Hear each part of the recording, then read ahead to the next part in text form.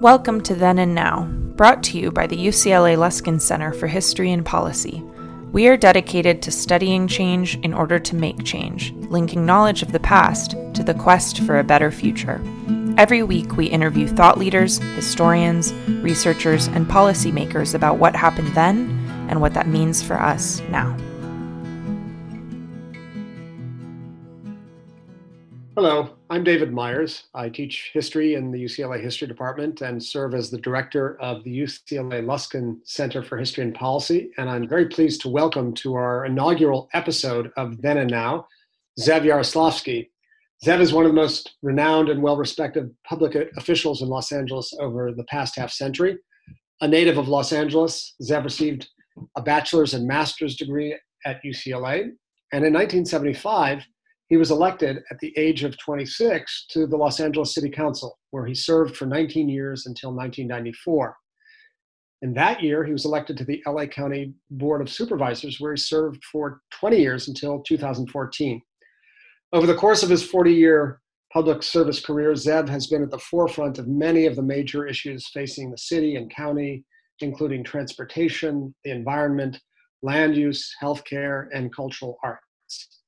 He is now the director of the Los Angeles Initiative at the UCLA Luskin School of Public Affairs, a lecturer in the Department of History, and a senior fellow of the Luskin Center for History and Policy.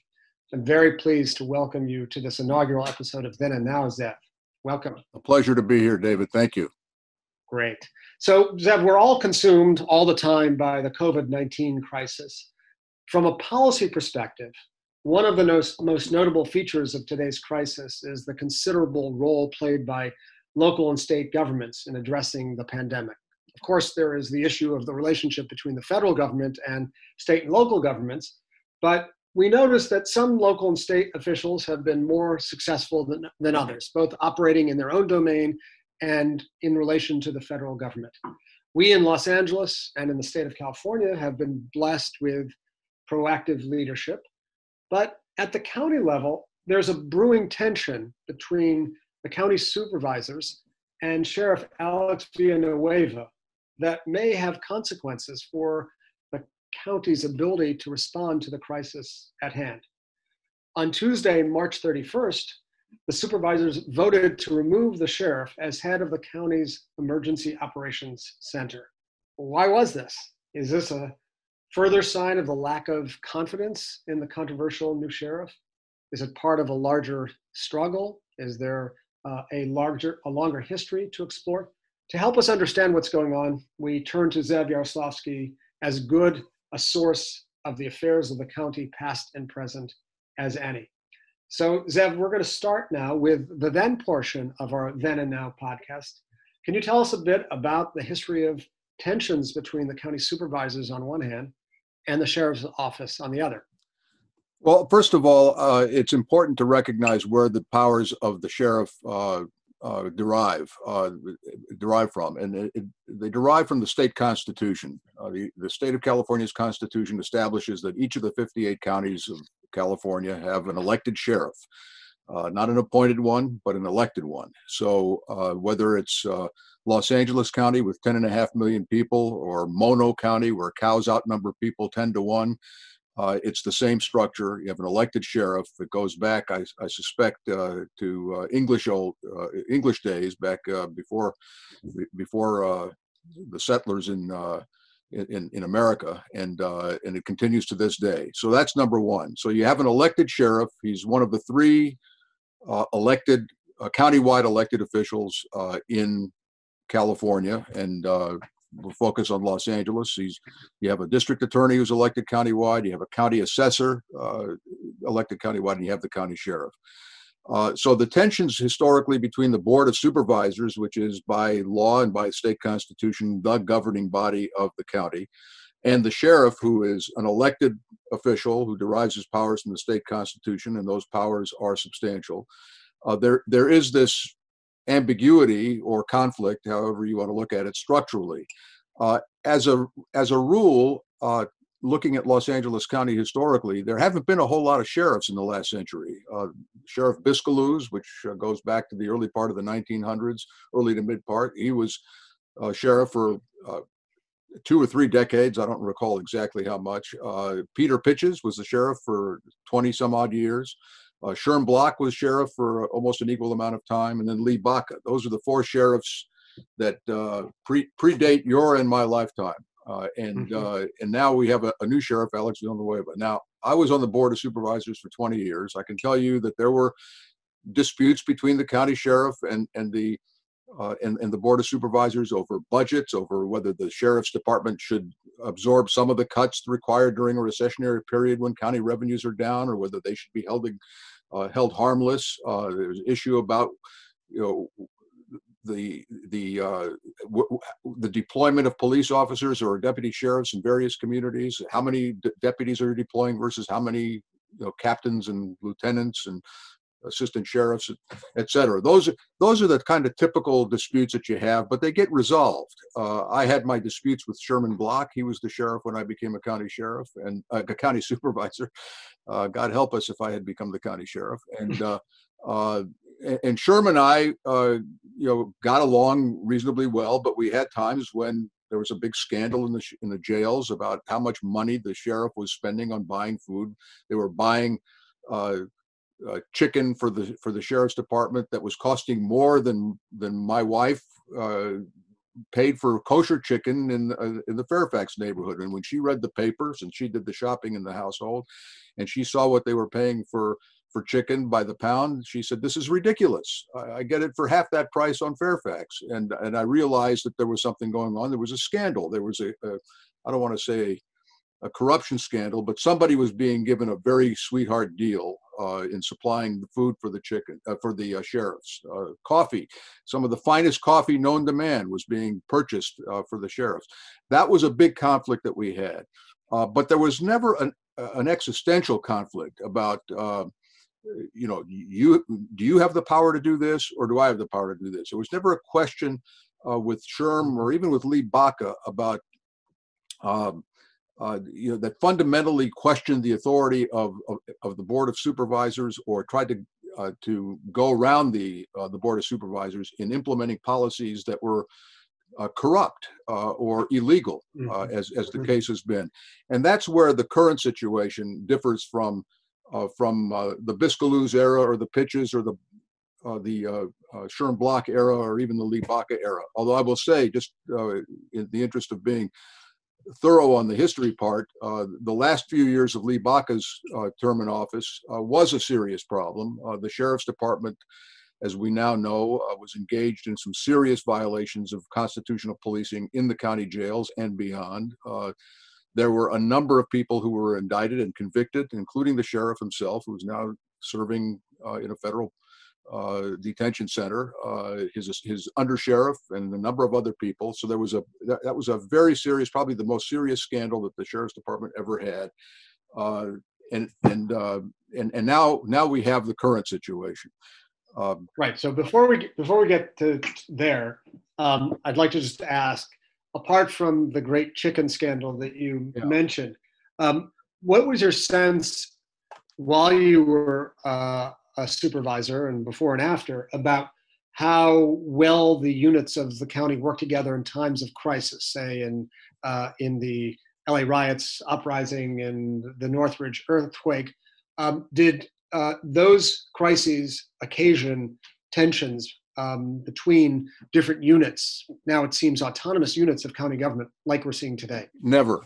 And I'll tell you this: I spent almost 20 years at the city and 20 years at the county. Both levels of government, both of those institutions are at their best during a time of crisis, during a brush fire, during a flood, during an earthquake.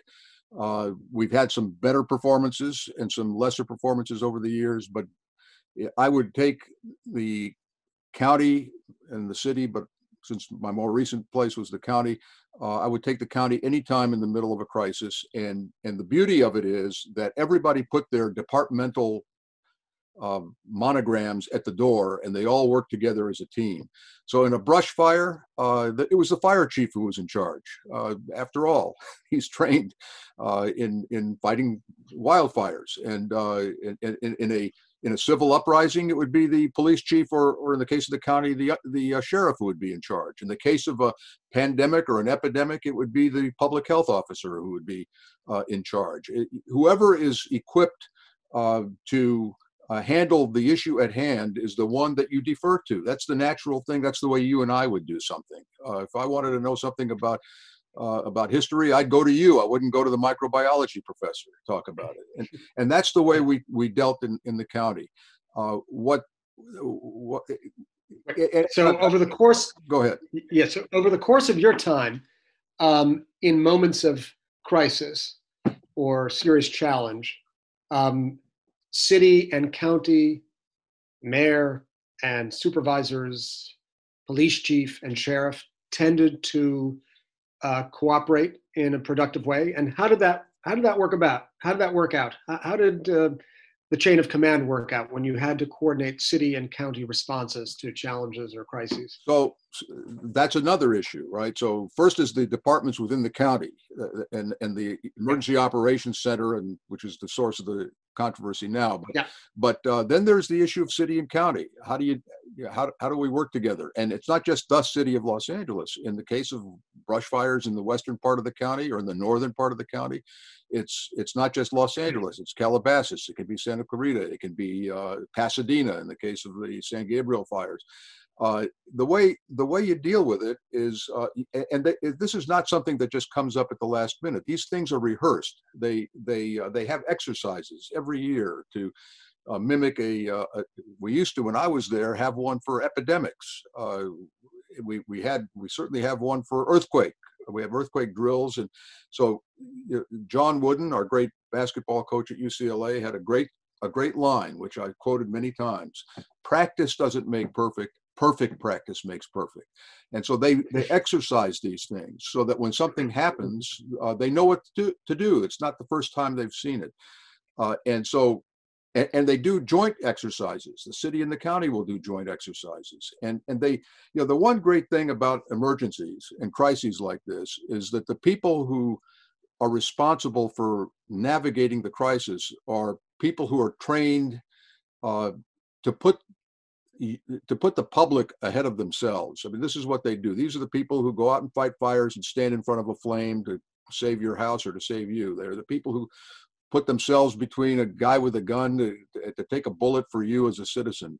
These are people who are generally speaking, are selfless people who have dedicated their lives for this purpose.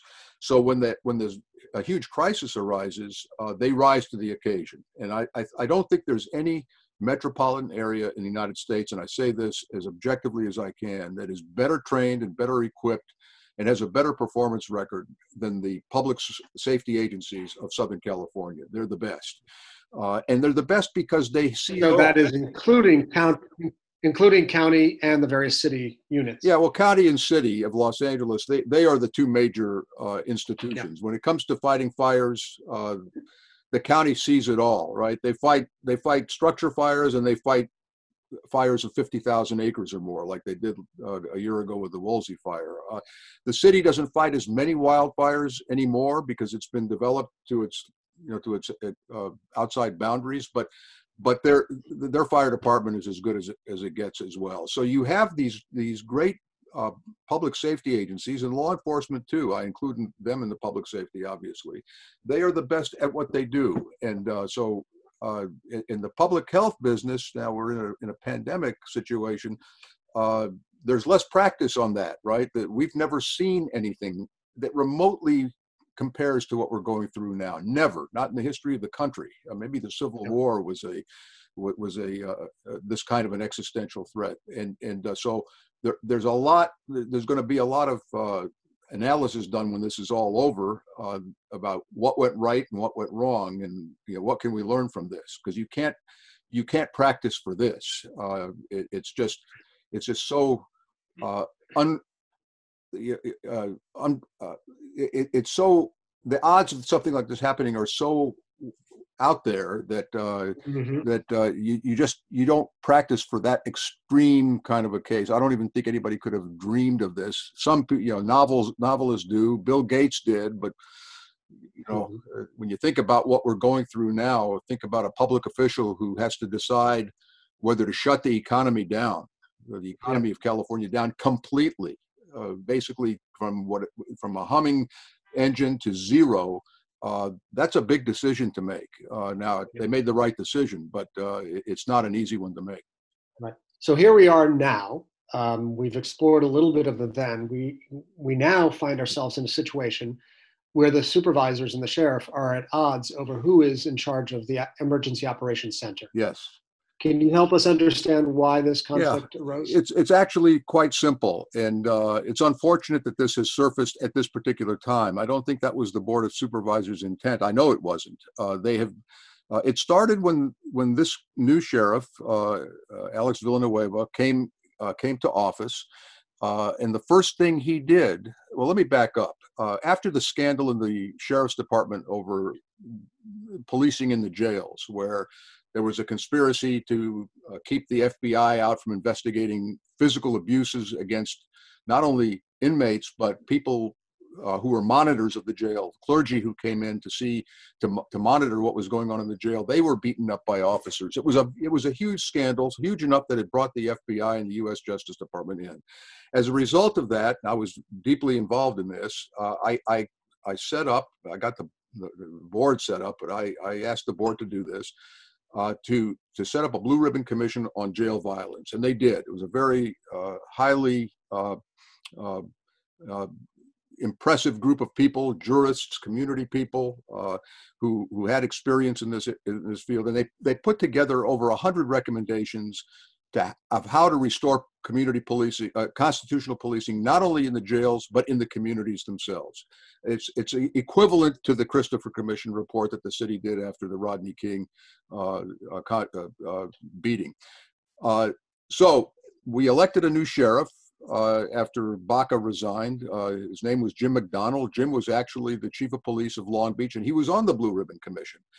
And he was elected sheriff in 2014 and 2014, yes. And then he implemented. It was his mission when he came in to implement these reforms, which he was a part of developing as part of that Blue Ribbon group.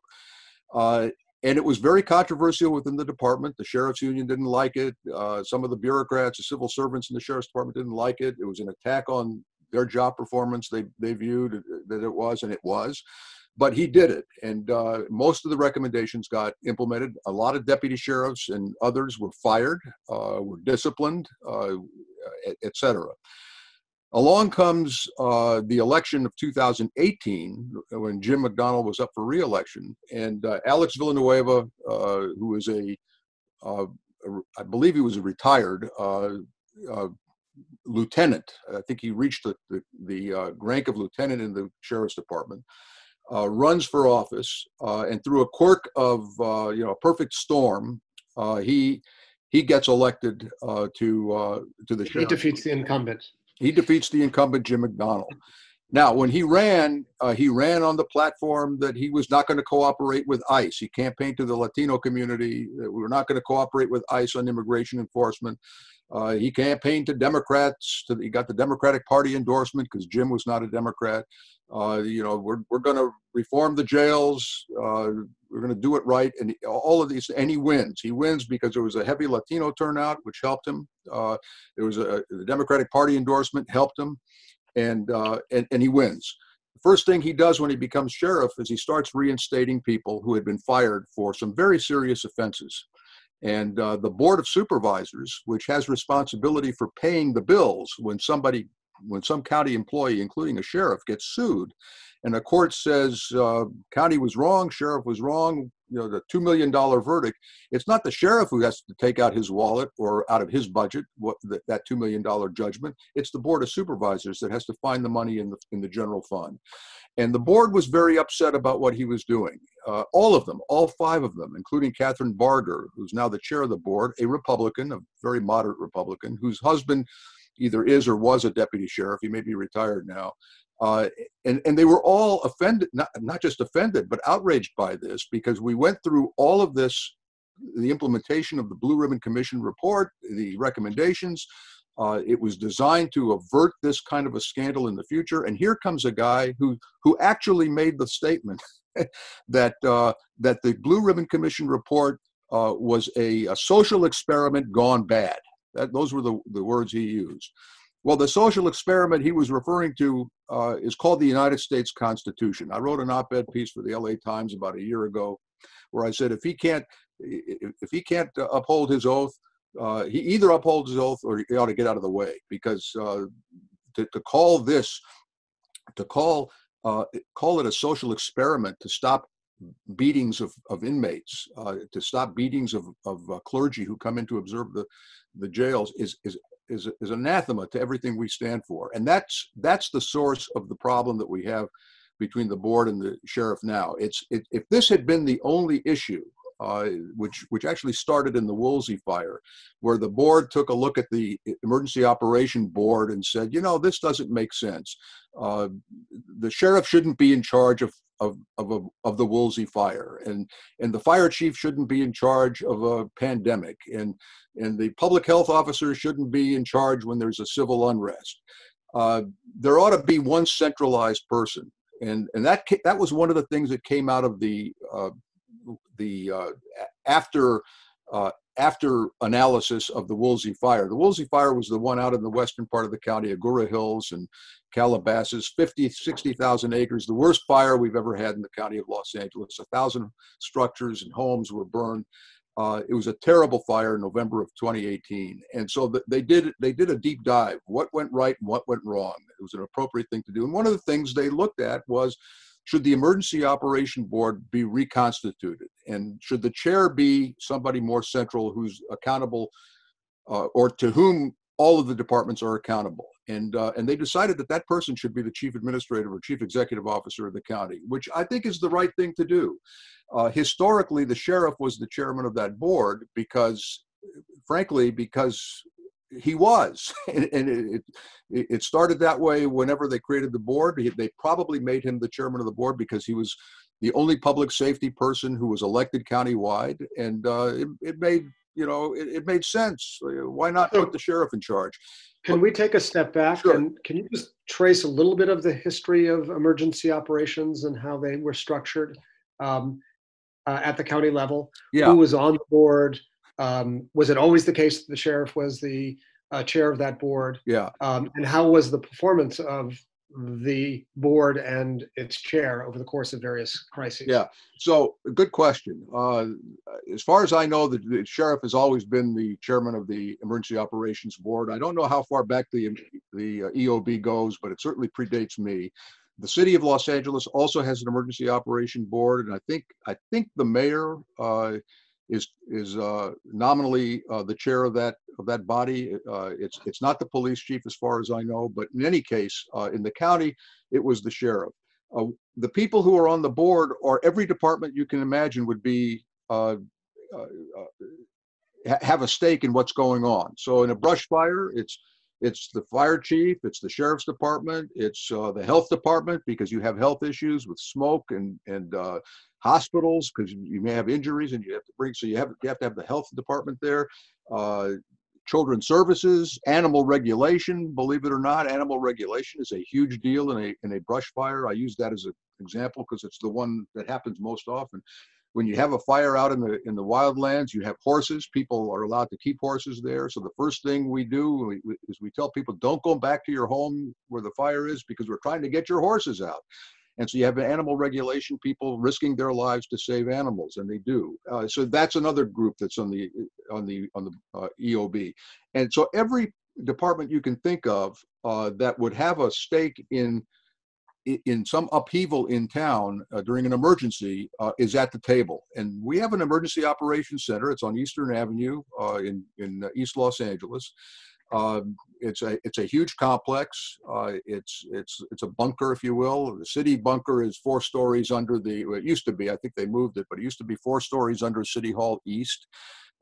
They said it was deep enough to withstand a nuclear attack. So you get the idea of what these boards were all about. It was prepared for the big emergencies. And that's what you need. You basically have a government in waiting for a disaster. And when the disaster occurs, they all congregate in the Emergency Operations Center, and they're in communication with one another. They make decisions on deployment. They make decision on strategy and on tactics.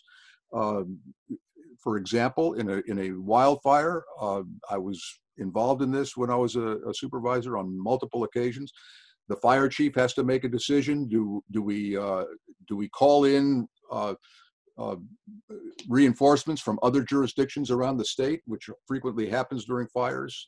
Do we ask the state to send us the mutual aid, mutual assistance fire departments from Northern and Central California, or not? Do I put everybody on overtime or not? I remember sitting with the former fire chief, Michael Freeman, and he was debating whether to deploy more people because the financial impact was going to be substantial to the county. And I said, Mike, don't worry about the money. We'll find the money. You worry about the fire. Of course, he did the right thing, and he was just venting with me. But those are the kinds of decisions that get run up the flagpole when you have to make a decision. It goes to the emergency board.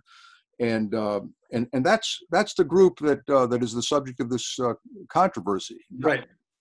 So to go back to the present episode, is it your sense that the supervisor's decision to remove Sheriff Villanueva as head of the EOB was a function of their lack of confidence in his job performance, or part of a larger structural change where they said, we think that the CAO of the county should stand at the head because he or she has the best opportunity to see the widest possible array of events? I think the answer to that is it's both. And now I'm not at the board, so I'm not privy to the inner sanctum conversations they have, but I've been there long enough I think I know what's going on. Here's what's going on. If the new sheriff had come into office and not tried to reverse the recommendations and the execution of the Blue Ribbon Commission on jail violence, I think it would have been a totally different ballgame. We can live with the sheriff as chairman because a decent sheriff, an intelligent sheriff, somebody who's a team player in a crisis, would know enough in a public health crisis or in a fire crisis to defer to the public health officer or to the fire chief. He wouldn't have a big enough ego, such a big ego that he thinks he knows better than the person who really does know better. And I think the board, I know that the board has lost confidence in the sheriff from a very early point from the first few months of his term of office in 2019. And then when they did an evaluation, an after-incident analysis, if you will, after the Woolsey fire, which I repeat was the worst fire in the history of the county, in history. When they did the after-incident analysis, they realized that there was a lack of communication. That the Emergency Operation Board could have functioned better. It's easy to look back, and as historians, right, we all always try to look at it from everybody's point of view. When the Woolsey fire started, there was another fire going on in California. It was the Paradise Fire up north of Sacramento, and some of our firefighters were up there on mutual aid. And it was a terrible fire. It was destroyed an entire town in Northern California.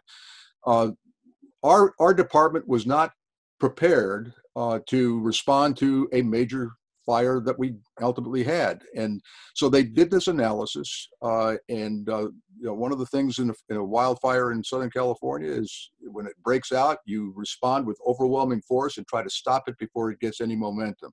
We didn't do that in this fire. It was obvious to me sitting and watching it on television that something went haywire. So one of the things that the board has decided, and it's not just the board didn't individually do the deep dive. It was the chief executive officer of the various departments, the bureaucracy, the deep state, if you will, at the county, decided to take a look at this, and they made some recommendations. And one of the recommendations they made is that, it would be better for the county if the chairman of the EOB, of the Emergency Operations Board, would be the chief executive officer. We used to call it the chief administrative officer, which is why I keep making that mistake.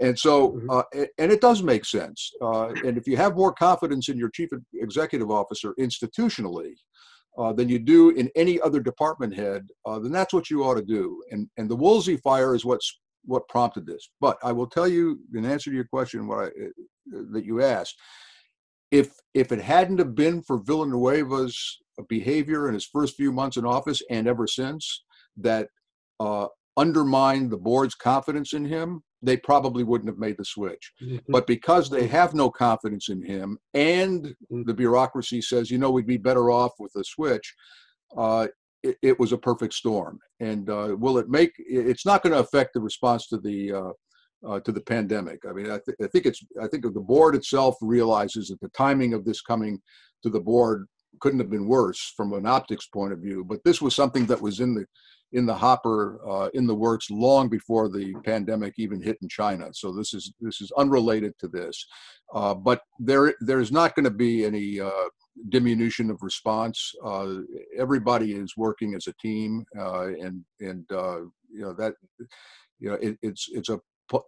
it's a somewhat the whole thing is political with a lowercase p, and because of Villanueva, it's kind of a uppercase P.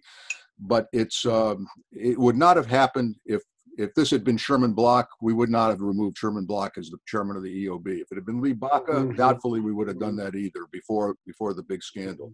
But now, they don't have confidence in the guy, and I don't know how he's behaving in the inner sanctum these days. I don't know whether he's saying to people, I think what happened with the gun stores. He shut down the gun stores.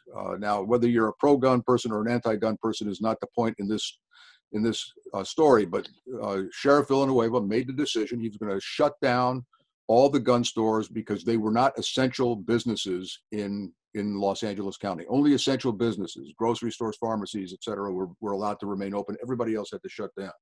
And he decided that unilaterally that the gun stores were not essential businesses and you shut them down.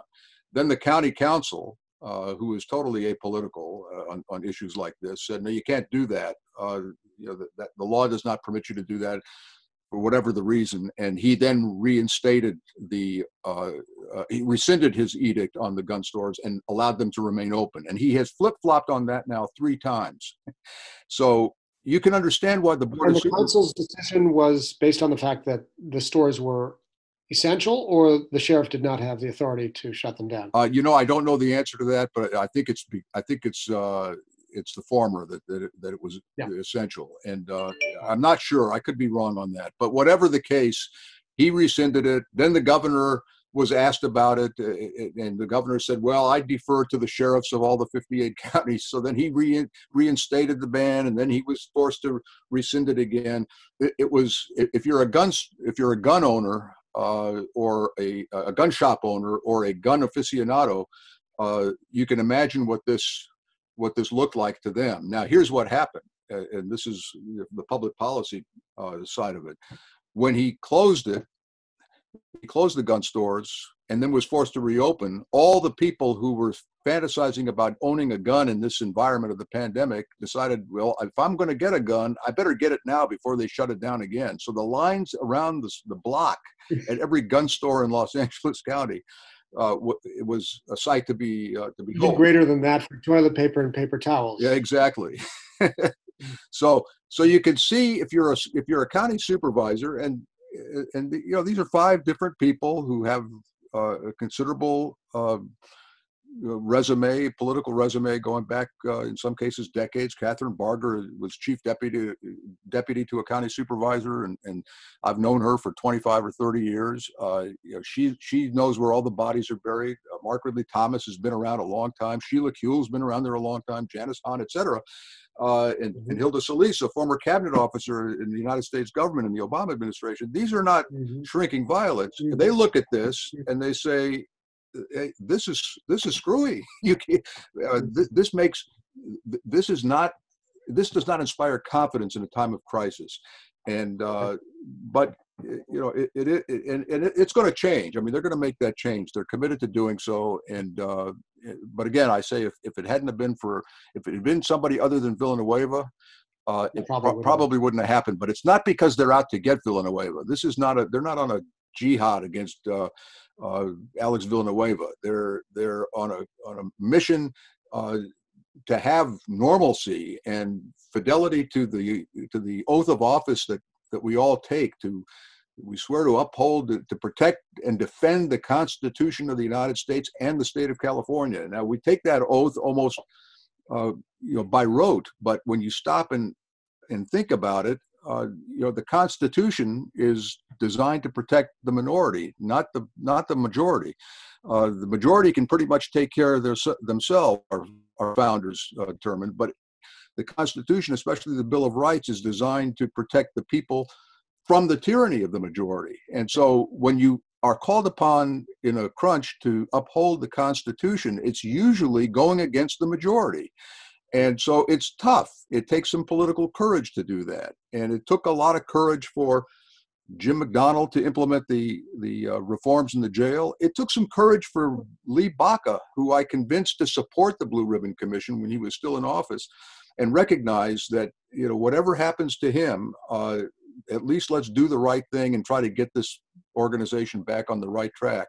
It takes guts, and the board is exhibiting some guts here. They know that getting into a confrontation with the sheriff, that old line from Man of La Mancha, whether the stone hits the pitcher or the pitcher hits the stone, it's going to be bad for the pitcher. And the board could easily be the pitcher in this situation. But they're doing the right thing. And the timing could have been better, but we all understand the long view. So I hope and expect that we're going to have the opportunity to download some more of your vast experience in thinking about the operations of government at the city and county level. And in a future episode, I hope we can talk about the very board of supervisors on which you served, which is one of the most powerful and least known and maybe even least regulated bodies of governance in the United States. So I hope we can talk about that in a future episode. But I'd like to conclude just by asking you about what we began with, which is these kind of islands of autonomy that you described, whereby the Constitution mandates a board of supervisors, but also an elected sheriff. And as we wrap up this episode, I want you just to reflect on whether you think that system still works, or whether the office of the sheriff should be wrapped into the existing structure of the county board of supervisors. So I will answer that question directly, but I want to preface it with a story, and it's a great story. Back in 1983, Queen Elizabeth of England came to Los Angeles on an official visit with her husband, the Duke of Edinburgh, Prince Philip. And there was a big reception at the Music Center for her. Hundreds and hundreds of people were there, and they're all fawning over the Queen. They wanted a picture with the Queen.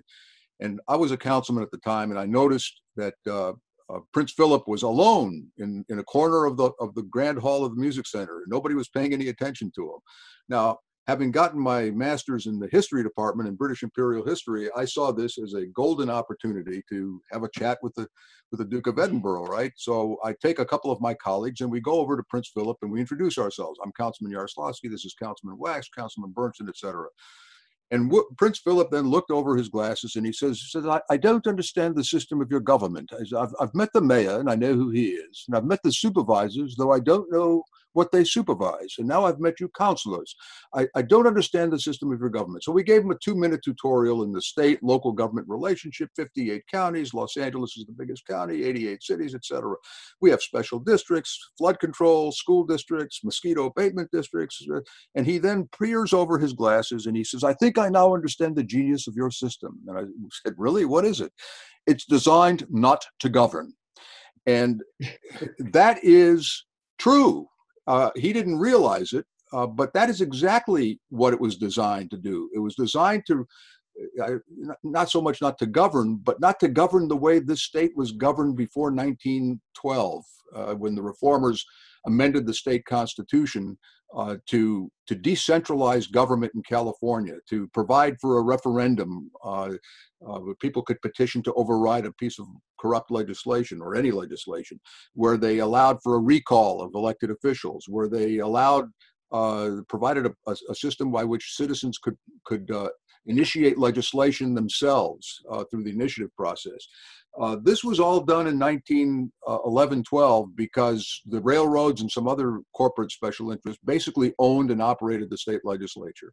And so what they did was they broke up the concentration of power. They didn't want any one venue, if you will, one center of power to have all of the power of local government concentrated within it, like it is in New York City, for example. So you had a city and you had a county. County dealt with human services. The city dealt with cities dealt with municipal services. You had school districts that were not part of either the city or the county, and they were separate. And so Prince Philip was right. It was kind of designed not to govern, at least not to govern the way things were. Now, the question you ask is more directly is the elected sheriff an anachronism? In my opinion, it is. But I don't think you will ever see the voters of the state. It would require a state constitutional amendment to remove the requirement that the sheriff be elected. I don't think they would ever unelect them, whether it's rational or not. I can tell you one of my axioms is the voters will never vote to add more elected officials, and they will never vote to remove institutionally remove the number of elected officials, and they won't do that with the sheriff. It's just a political non-starter. But if you did, if you wanted to do that, you'd have to amend the state constitution. Then you'd have to amend the county charter as well. Now, most cities, the charter cities like the city of Los Angeles, have an appointed police chief. It could be either a civil servant or some hybrid of that, like we have in Los Angeles. Should the county of Los Angeles or all the counties of California have an appointed sheriff? I think there's an argument to be made for it. I think there's a better argument to be made for having an appointed county assessor who's still an elected office holder. But before Prop 13, the county assessor had tremendous discretion about how to value your property and how much you were going to pay for property taxes, and not just you as a homeowner, but a corporation. It was subject to a lot of corruption in those days. Today, it's more you want to hire an appraiser to be the county assessor as a civil servant. So there's something to be said for that. And the district attorney, somebody could make an argument that's in this day and age, that's an anachronism to have an elected official. But they're not going anywhere. But here's what's happened, David, in the last few years. Just as I was leaving office, there was a proposal made to create an oversight commission to oversee the sheriff's department, a citizens oversight commission. I didn't support it at the time not because I'm not in favor of civilian oversight. I am. I was opposed to it because it had no power. It would just be a soapbox for people, and without the commissions having the ability to do anything about it. So the new board did. Rectified that problem. They put a measure on the ballot. Actually, it was initiated by citizens, and the board put it on the ballot to give the Oversight Commission subpoena power, which gave them the power to, especially when it came to bad apples, bad cops, as we call them, who have a history of excessive use of force or what have you. And it passed. In March, just this last March, it passed with 72% of the vote, which has the potential of fundamentally changing the way this sheriff's department operates, because now they are going to be held accountable with legal authority that this oversight commission has to subpoena documents, to subpoena the sheriff to come testify, because sometimes this sheriff doesn't like to come to testify himself. So there is some added accountability and transparency that is coming to this sheriff's department. We'll see how it goes. It's an experiment, and I'm all for experiments if they're not quixotic. And this is not quixotic once you give the oversight commission, some real power, which they now have. So we'll see. We shall see. Yeah. Yeah. Well, as I said, we'll be back in touch with you to talk about all sorts of important issues of the day. And thank you for sharing with us your unique insights into the functioning of county government, especially in this time of great challenge. I would like to say thanks to Zev Yaroslavsky, our guest for the inaugural episode of Then and Now, sponsored by the UCLA Luskin Center for History and Policy. Thank you very much, Zev. My pleasure.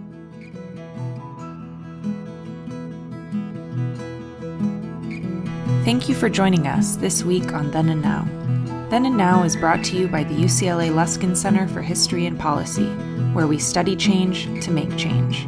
For more on our work, follow us on Twitter and Facebook at our handle, @LuskinHistory. Our show is produced by Maya Ferdman and David Myers, with original music by Daniel Reichman. Special thanks to the UCLA History Department for its support, and thanks to you for listening.